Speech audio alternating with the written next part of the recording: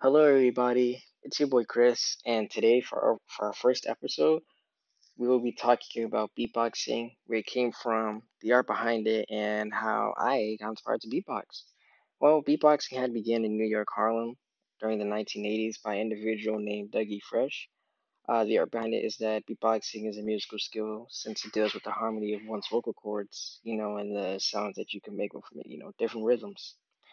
You know, which of course is how it is today because you had different people work on it and you had different people improve on it. So yeah, unfortunately, you don't see beatboxing now in mainstream media, but that's okay. I mean, it still lives on and stuff like that, right?